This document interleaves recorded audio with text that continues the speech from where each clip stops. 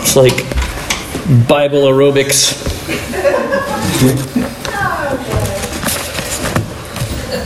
So, have you ever heard, as you guys are turning there, John chapter 5, we'll be in verses 10 through 17, just as you guys are turning there. So have you guys ever heard of a lady named Joni Eareckson Tada? I think that's how you say her last name.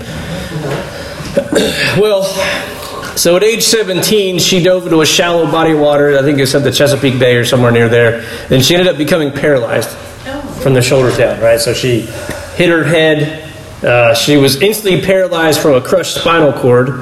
And then on top of that, she almost drowned because she was in the water and she couldn't swim, right? You can't move your arms. But luckily, as luck would have it, we'll say, for now, I think it's a God doing things, but luckily, we'll say, a crab snapped at her sister's toe, who she was swimming with, which prompted her sister to look for Joni and say, hey, look out for crabs. And then she noticed that she was kind of floating, must have been kind of floating face down, and couldn't move. So she swam over and, of course, drug her into shore. And one article I was reading, she was recounting the story. She said she realized something was wrong, Joni did, when she saw her arm around her shoulder, or her sister's neck, her shoulders, right, as she's being drug in, or swum in, and she couldn't feel her arm. Like, she didn't know her arm was up and around and everything else, right? So, needless to say, she's a quadriplegic. She's in a wheelchair, and she is paralyzed and has been paralyzed from the shoulders down, I think, for the last 50 or so years now. So what would you guys do in that situation? Right, would you quit? Would you ask God why? Would you blame God maybe? Or would you keep the faith and keep asking, okay, what do you want me to do, God? Like, why did you do this to me? But I'll accept it, and let me figure out how are you going to use this with me in the situation? Right? How are we going to do this? Would you have peace about this situation, right? Because, like I said, peace is one of the themes of Advent. So instead of just going through the Christmas stories, which we'll do, Christmas Eve and things like that, but it's easy to say, oh yeah, we have peace because Jesus is here, but how do we have peace in situations like this in day-to-day life?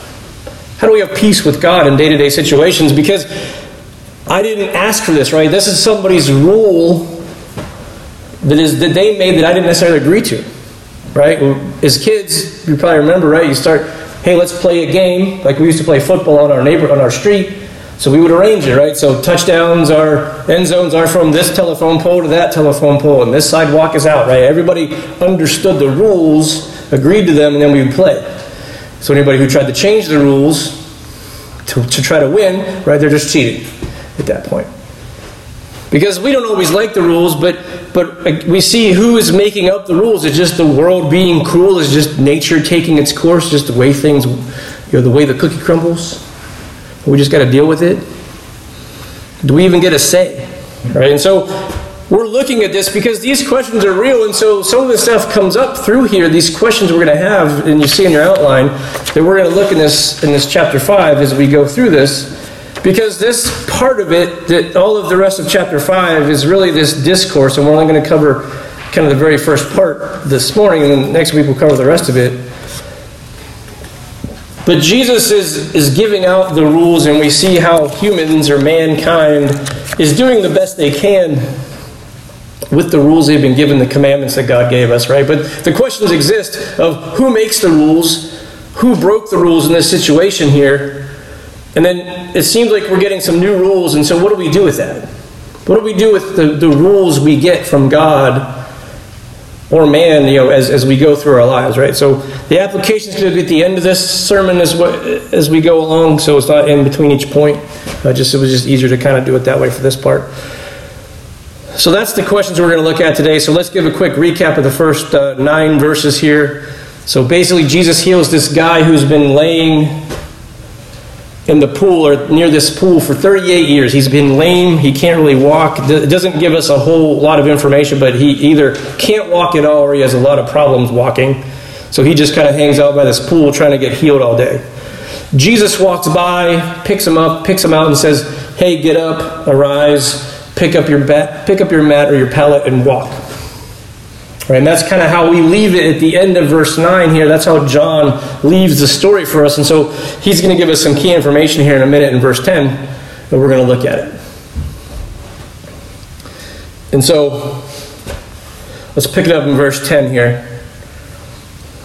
And this part is technically the very last part of verse 9, but it says, now that day was the Sabbath, right? So this is all the stuff that happened on a Saturday, essentially, for us is the Sabbath.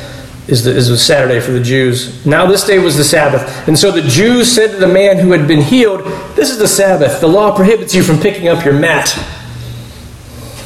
He replied, the man who made me well told me, pick up your mat and walk.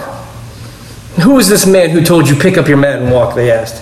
But the man who was healed did not know who it was, because Jesus had slipped away into the crowd that was there.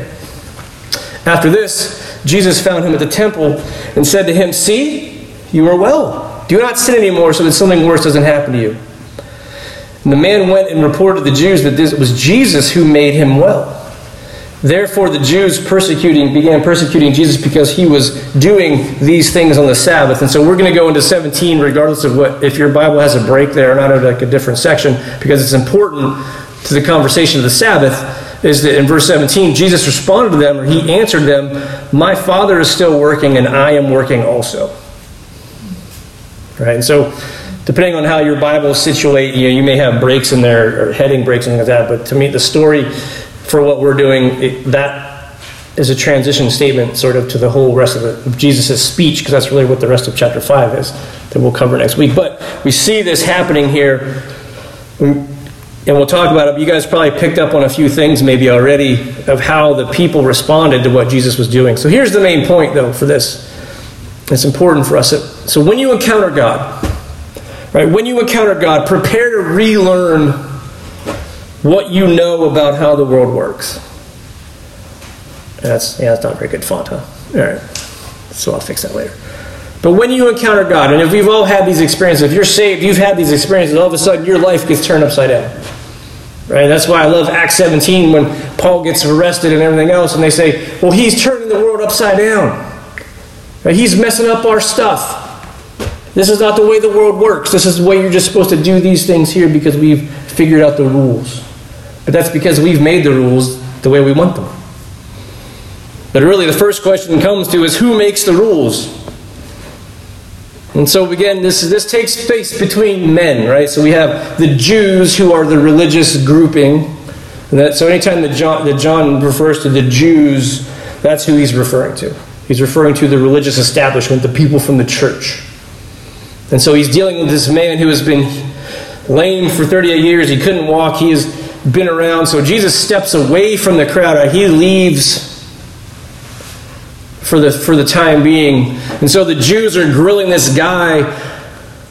Who knows how long it was. They just come across him and say, hey, what are you doing? Why are you doing work? Why are you carrying your bed, your mat, your pallet, right? So he's basically carrying his sleeping bag with him. And he's doing work. Like that's his job. Exactly, that's the same thing I said. Well, what are you doing? Hold on. And we're going to get to that in a minute. We're going to get to some irony here in a few minutes. Because what do you notice, though? The guy hasn't walked for 38 years, and they probably know him. But all of a sudden, they're more worried about him doing work on the Sabbath than the fact that he just got up and walked. Right? They just witnessed, or they are seeing, at least maybe not firsthand, but they're seeing the aftermath of this miracle. And all they can be bothered with is, you're doing it wrong. You're not following the rule. So what are you doing? Stop it. And I guess I'm kind of wondering what they expected him to do. Like, was he just going to drop it and leave it in the middle of the street? And just hang out and, I don't know, sit back down or something? I don't know what they were expecting him to do, right? They don't go through that. And John doesn't give us that. But there is no work on the Sabbath. That's what they're telling them. And so, of course, the Jews, in their defense, they're being good Jewish people. They're following the fourth commandment, right? So Deuteronomy 5, verses 12 through 14, deals with this. So Deuteronomy 12 through 14 says, be careful to remember the Sabbath day to keep it holy as the Lord your God has commanded you. You are to labor 6 days and do all your work, but the seventh day is a Sabbath to the Lord your God, right? It's a rest. It's holy. Do not do any work. You, your son or daughter, your male or female slaves, your ox, your donkey, or any of your livestock, or the resident alien who lives within city gates, so that your male and female slaves may rest as you do, right? So everybody gets a day off. Everybody needs a break. And you got to work 6 days, which I guess I'm glad we get 2 days off for the weekend at least. Right? But everybody's supposed to work 6 days. One of the days you take the day off. So on one hand, we see the answer to this. Who makes the rules? God made the rule. God gave us the command to take a rest. Right? Take a break. And don't do any work. So we can just all go home, right? Like, nope. And there are people who do this, and I agree, and to a point. Like, look, I'm not doing anything. This is the Sabbath. This is my rest. I remember even as a kid, on Jewish holidays that fell during the week, we would not take any tests. Because that was work, essentially. Now, they could come to school if they wanted to, but we didn't take any tests to accommodate anybody who was possibly Jewish, so they wouldn't break the Sabbath or break the rule of doing any work on that holiday, that holy day. Right? So it's kind of cool, because we knew, like, okay, it's Rosh Hashanah, we're not doing any work today. No tests. Right? So it's kind of neat. That's how I grew up with my school. So apparently I talked to Veronica, she said that never happened to her. Right? God makes this rule. He commands us. But the question is, though, what do we consider work? Right? What do we really mean by work? Right? Is it carrying the mat that you've laid on your bed all day? It's your sleeping bag? Right? Is it digging the pool out in the backyard? Like, I got to get it done before the rain comes. I got to dig out the pool. So I don't care. I got to do this in a week or whatever it is. So whatever. Is it going to the office to catch up on emails? Right? And so with all the COVID stuff and working from home for people, sometimes it's harder because I can walk literally 30 seconds into my office and go, I'll just check an email, and I'm there for 3 or 4 hours possibly. Because you get emails, I got to answer them.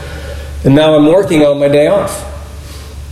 And so you never get a break, and there's things where, some people's mental health, it gets worse because you are constantly working, you never get a break.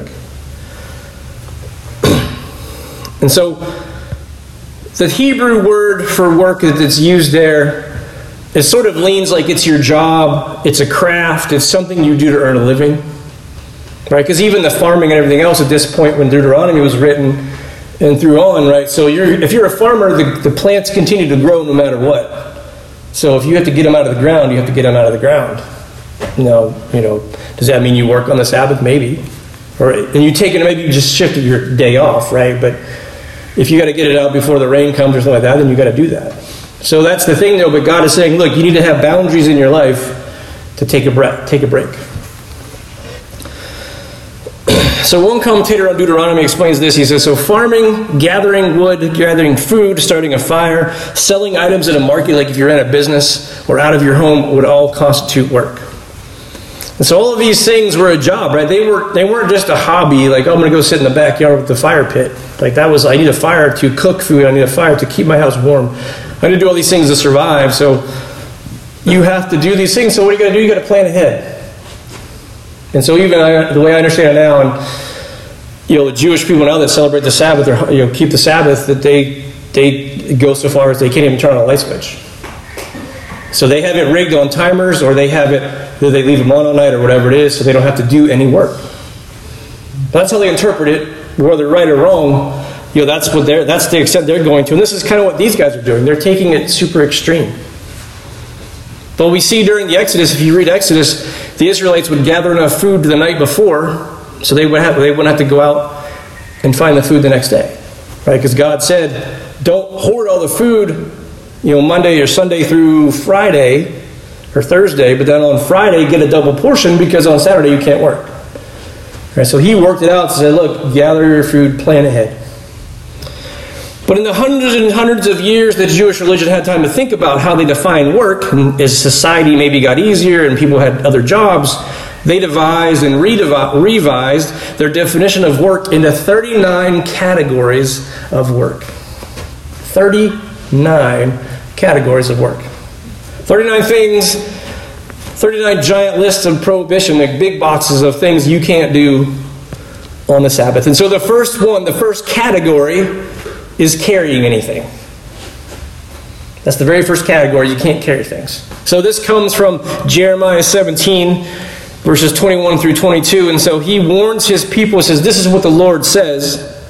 Watch yourselves. Do not pick up a load and bring it through Jerusalem's gates on the Sabbath day. Do not carry a load out of your house on the Sabbath day or do any work. But keep the Sabbath day holy, just as I commanded your ancestors.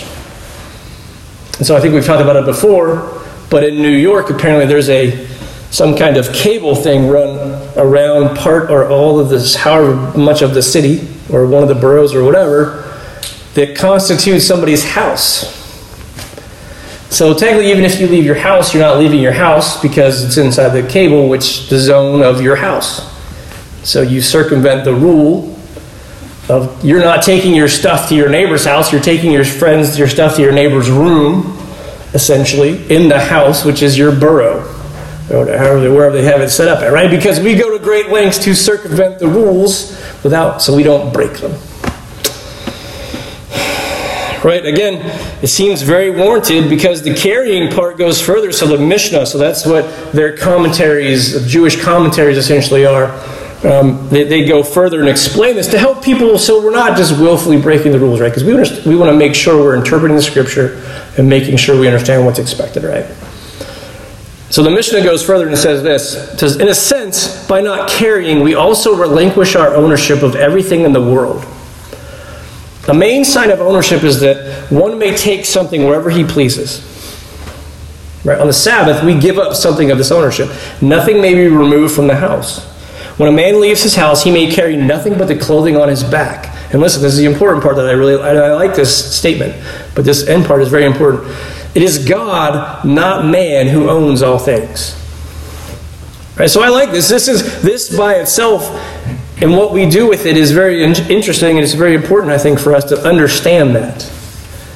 That we are borrowing stuff, and so by us carrying it around, maybe we get a little too big for our britches, and we need to remember to look, I need to take a break from trying to own things too much.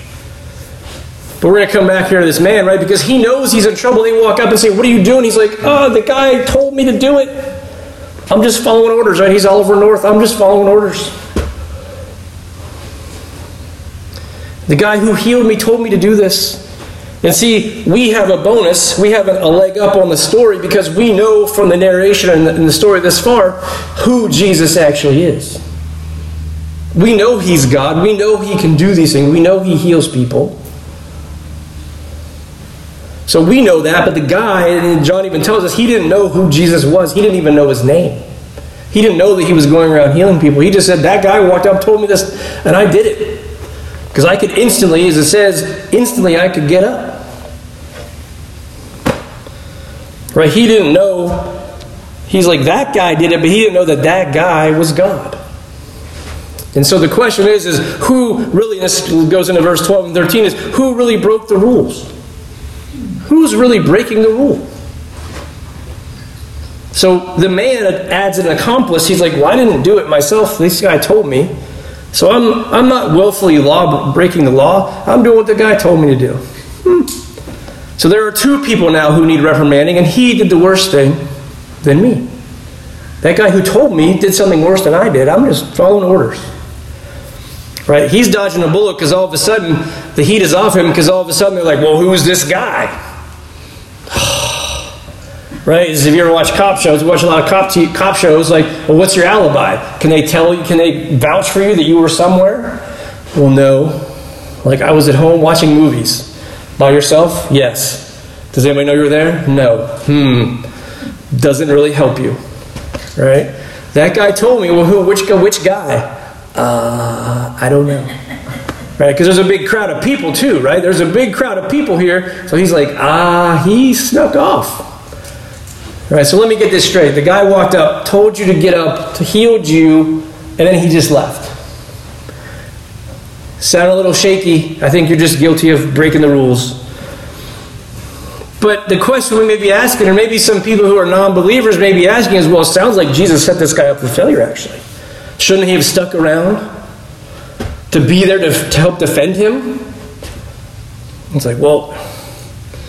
But no, he didn't, right? So the man in the story, Jesus found the man in the temple, a place where in his hopeless state, he would have found little welcome, but in his healed state, he was now able to enter. He was stuck in the pool area, just going nowhere. The other part of this is that the fact that we got to think about this, the Jews who were questioning the man probably walked by this guy every single day and ignored him. They didn't do anything to help him. They didn't drag him into the pool even. They just, part of the landscape, watch out for that guy. All of a sudden, they've come to his attention like he's got a big green light on or something. He can see him. Right? He's just another sick person in the ER that you see, but you never really know or really pay attention to. And so one side of me likes to think, or kind of when I was writing this out, I was like, wait, these guys are breaking the rules too. And they're actually doing their job because part of their job was to make sure people would follow the rules. So they're being the cops that they are kind of, and they're actually breaking the rules. They're working on the Sabbath too.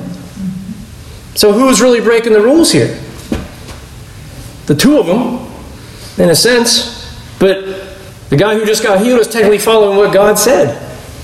Because God told him to get up and walk and told him to carry his mat. So he's doing exactly following the commandments of the Creator. These guys are just hassling him. And so how many times as a church person do we hassle people? Sometimes maybe. And we have good intention, because these guys I think do have good intention. I'm not saying they don't, but they're missing the boat. Right? They're missing the forest for the trees here. And so I think sometimes as church people we do the same thing when we look at people and go, they're doing that. They have tattoos, they have whatever. Right? Whatever it is that we pick at. Instead of looking at it and going, maybe that person needs help. Maybe that person has a problem. Maybe I could help somehow. Introduce them into Jesus. Right? So were we more concerned with catching somebody doing something wrong? Or are we more concerned with giving people grace? And teaching them and talking to them and understanding who they are? So the question is, what do we do with these new rules as we go through verse 14 and through 17, right? So John tells us in chapter 5, verse 14, he says, after this kind of situation goes away, they sort of seem like the people separate. Jesus found him, so he found the man in the temple and said to him, see, you are well. Do not sin anymore so that something worse doesn't happen to you. So what does this mean? Does this mean if you keep sinning, more things are going to go worse? He's going to go blind and lame and whatever, get into a car crash or something, right? Was the man unwell because of sin? Or is Jesus telling the man to stop sinning because Jesus only actually healed his physical problem, but he hasn't addressed his spiritual problem yet? Right? Because the man has to repent. The man hasn't repented. He hasn't been called to repent until kind of now. The man has to repent. He has to cease whatever he was doing in his old ways, lest something worse is going to happen. That something worse really most likely refers to the final judgment. If you do not get saved, you are going to be subject to the final judgment of hell. And that's it. People may not like that. It may sound scary. It may sound like we're trying to scare people, but that's just the reality of it. As a Christian, we have to be comfortable with both the love of God and the wrath of God.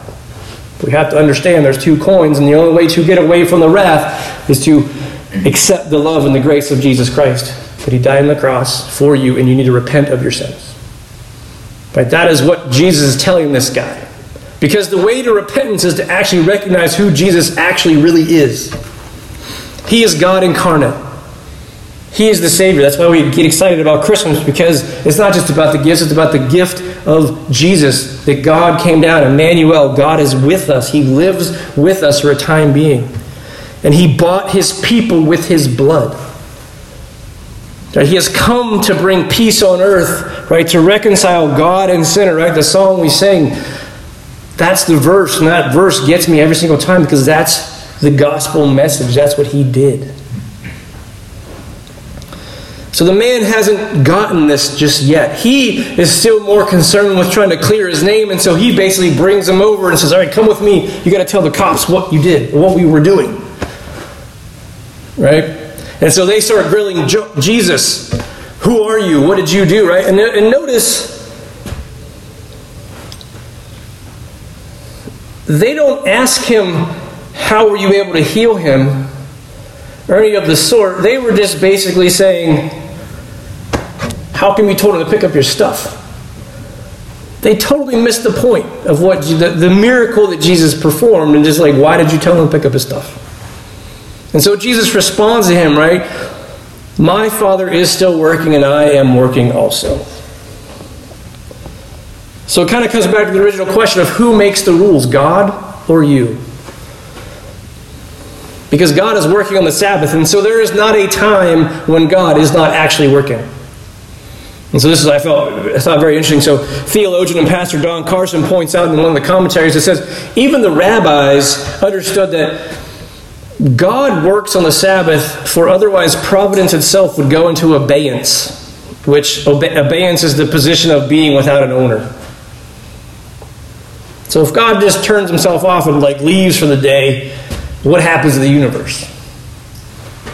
Nobody owns it. Nobody's there. Satan can come in and take over everything. Like he leaves the room. He didn't designate somebody else to, hey, Michael, you're in charge. Something like that, right? So God is never not working. So, and again, this comes back to the idea of caring, this aspect of caring. It says, one rabbi says, God lifts nothing to a height greater than his own stature.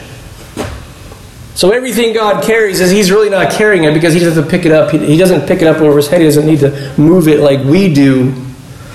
And so he is technically not breaking his own rules by carrying us. Because he's carrying us. He's carrying the whole world. Nothing is greater than him. He is the greatest. We should give all glory to him because he is the greatest.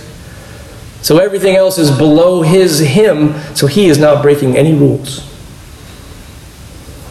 And so Jesus lifts people up out of the holes they are in. The wedding at Cana, Jesus lifted the party up. Jesus lifted up the woman at the well, and then all the people in her village.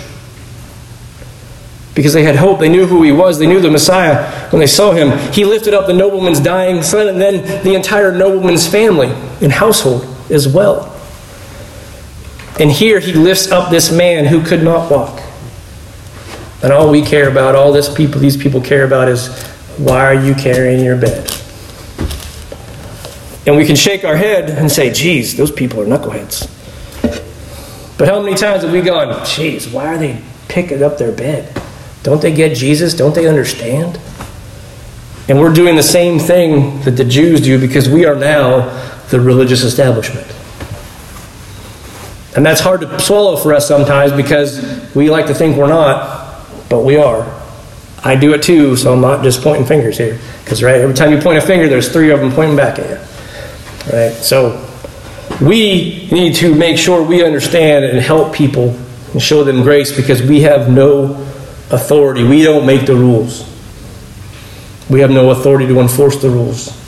We can just point them out. So here's the application parts for this. There's 3 applications. So one, the way we can do this better is that we pay attention to the intent and meaning of God's Word. Right? You have the letter of the law and you have the intent of the law. And so this can get you into some trouble. Right? So I want to make sure we're very careful with this. But is the point to not do any work on the Sabbath ever? Or is it okay to heal somebody who needs healed because that's the time you're there? Right? Because even the Jews, they had the rule where, well, I can put a Band-Aid on your cut, but that's as far as I can go. I can stop the bleeding, but that's it. Like I can't take you to the hospital. I can't take you anywhere else. Like you just got to lay here with your bandage on until tomorrow.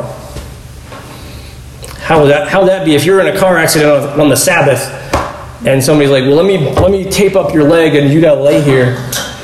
You lay here on the side of Black Road for another 24 hours until we can come get you. That's not going to fly, right? That's the intent is to recharge your batteries, get away from the stuff of the day-to-day things you've been doing for 6 days because we're not infinite beings. We need to rest. But we can't make extra rules and layers of rules just to justify to get around either. Right? Like putting a wire up around the city to say, well, we're technically still in the house.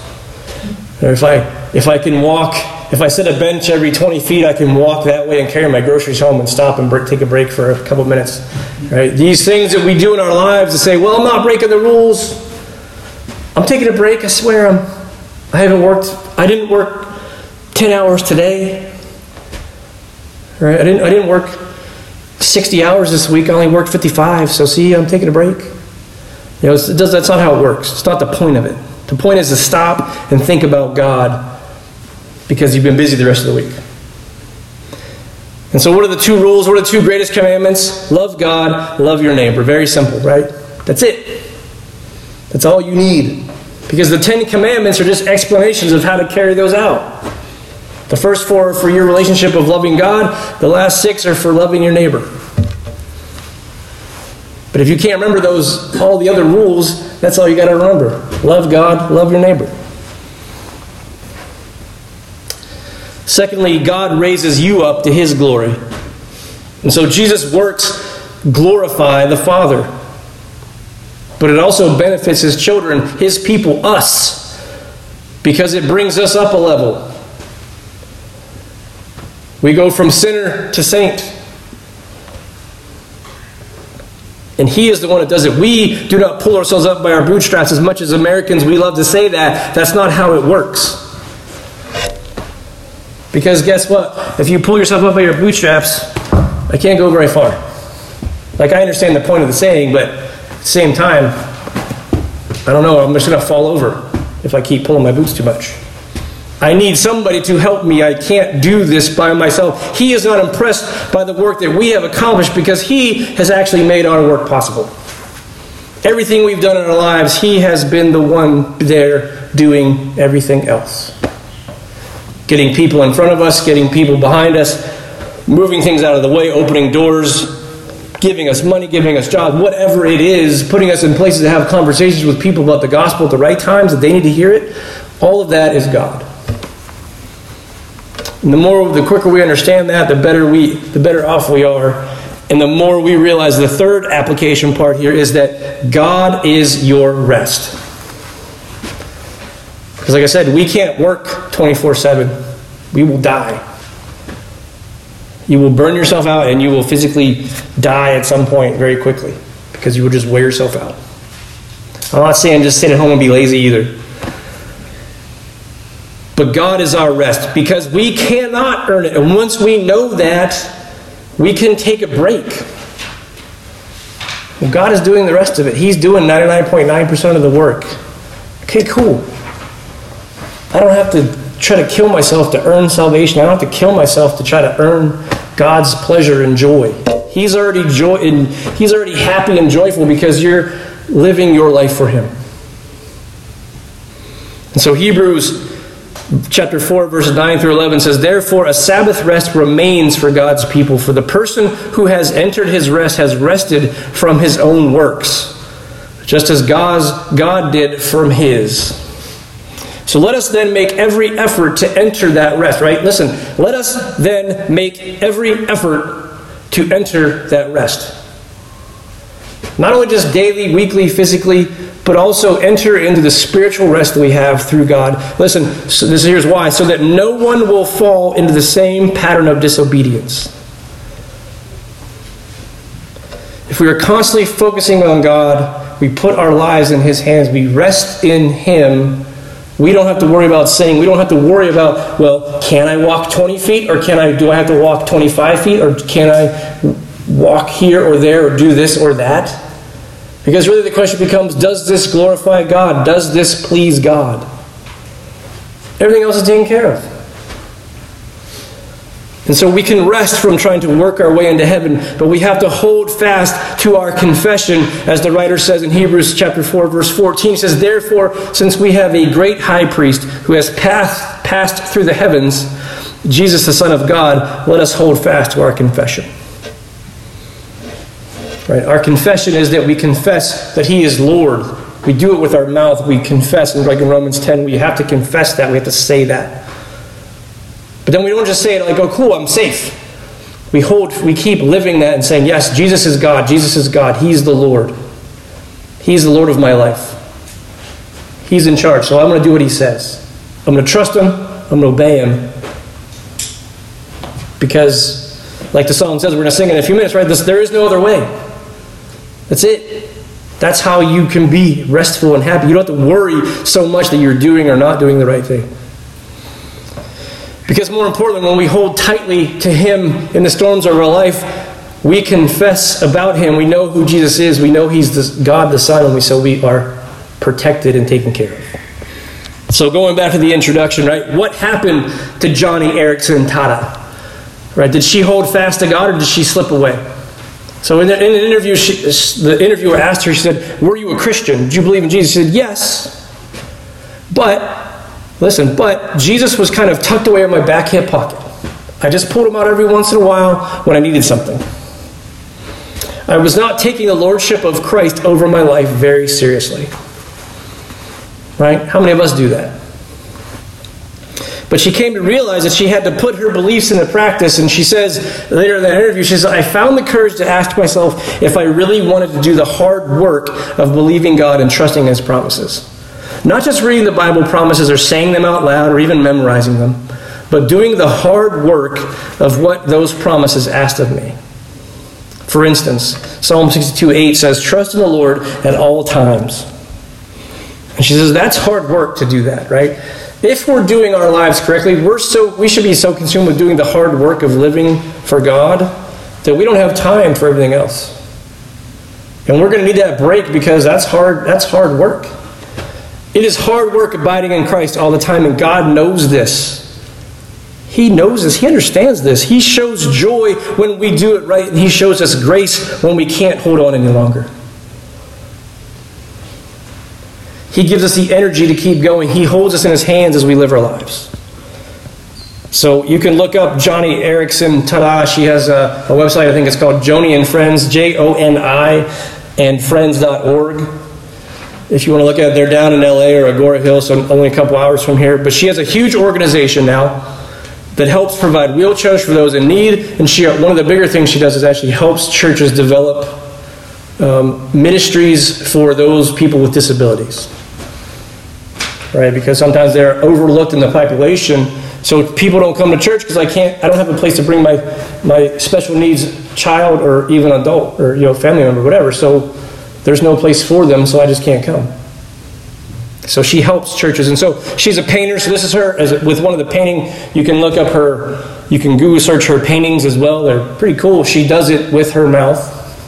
She does all kinds of different paints, drawings, whatever. She's an author.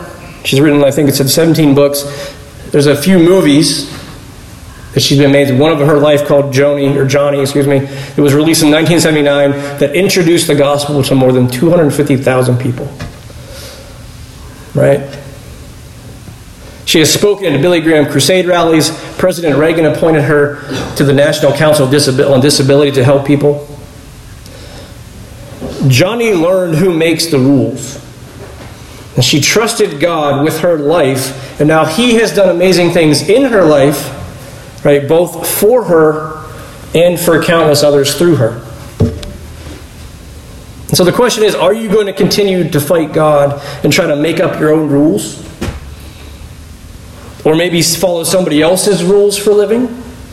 Right, because sometimes we get attached to other systems, or like, oh, that guy Plato, or this guy, he's this person, that person, they have, oh, I like their philosophy, right? And you get off because it may sound close enough to the gospel where you don't really realize it. Or are you going to trust and follow the one who made the rules, right, God, and finally have peace in your life, at least in that aspect with him? So the choice is yours, and I believe all of us are Christians in here, but at the same time, doesn't mean we don't have struggles in our lives. Right? We're not saying that your life is going to be perfect for the rest of your life once you become a Christian, but it can be made slightly easier if we are going with God instead of against him. Which usually means going against the world, which is fine. Right, so as we sing our last few songs, right, think about that question and how you want to do things. Right, because that's really what it comes down to. So let's go ahead and transition.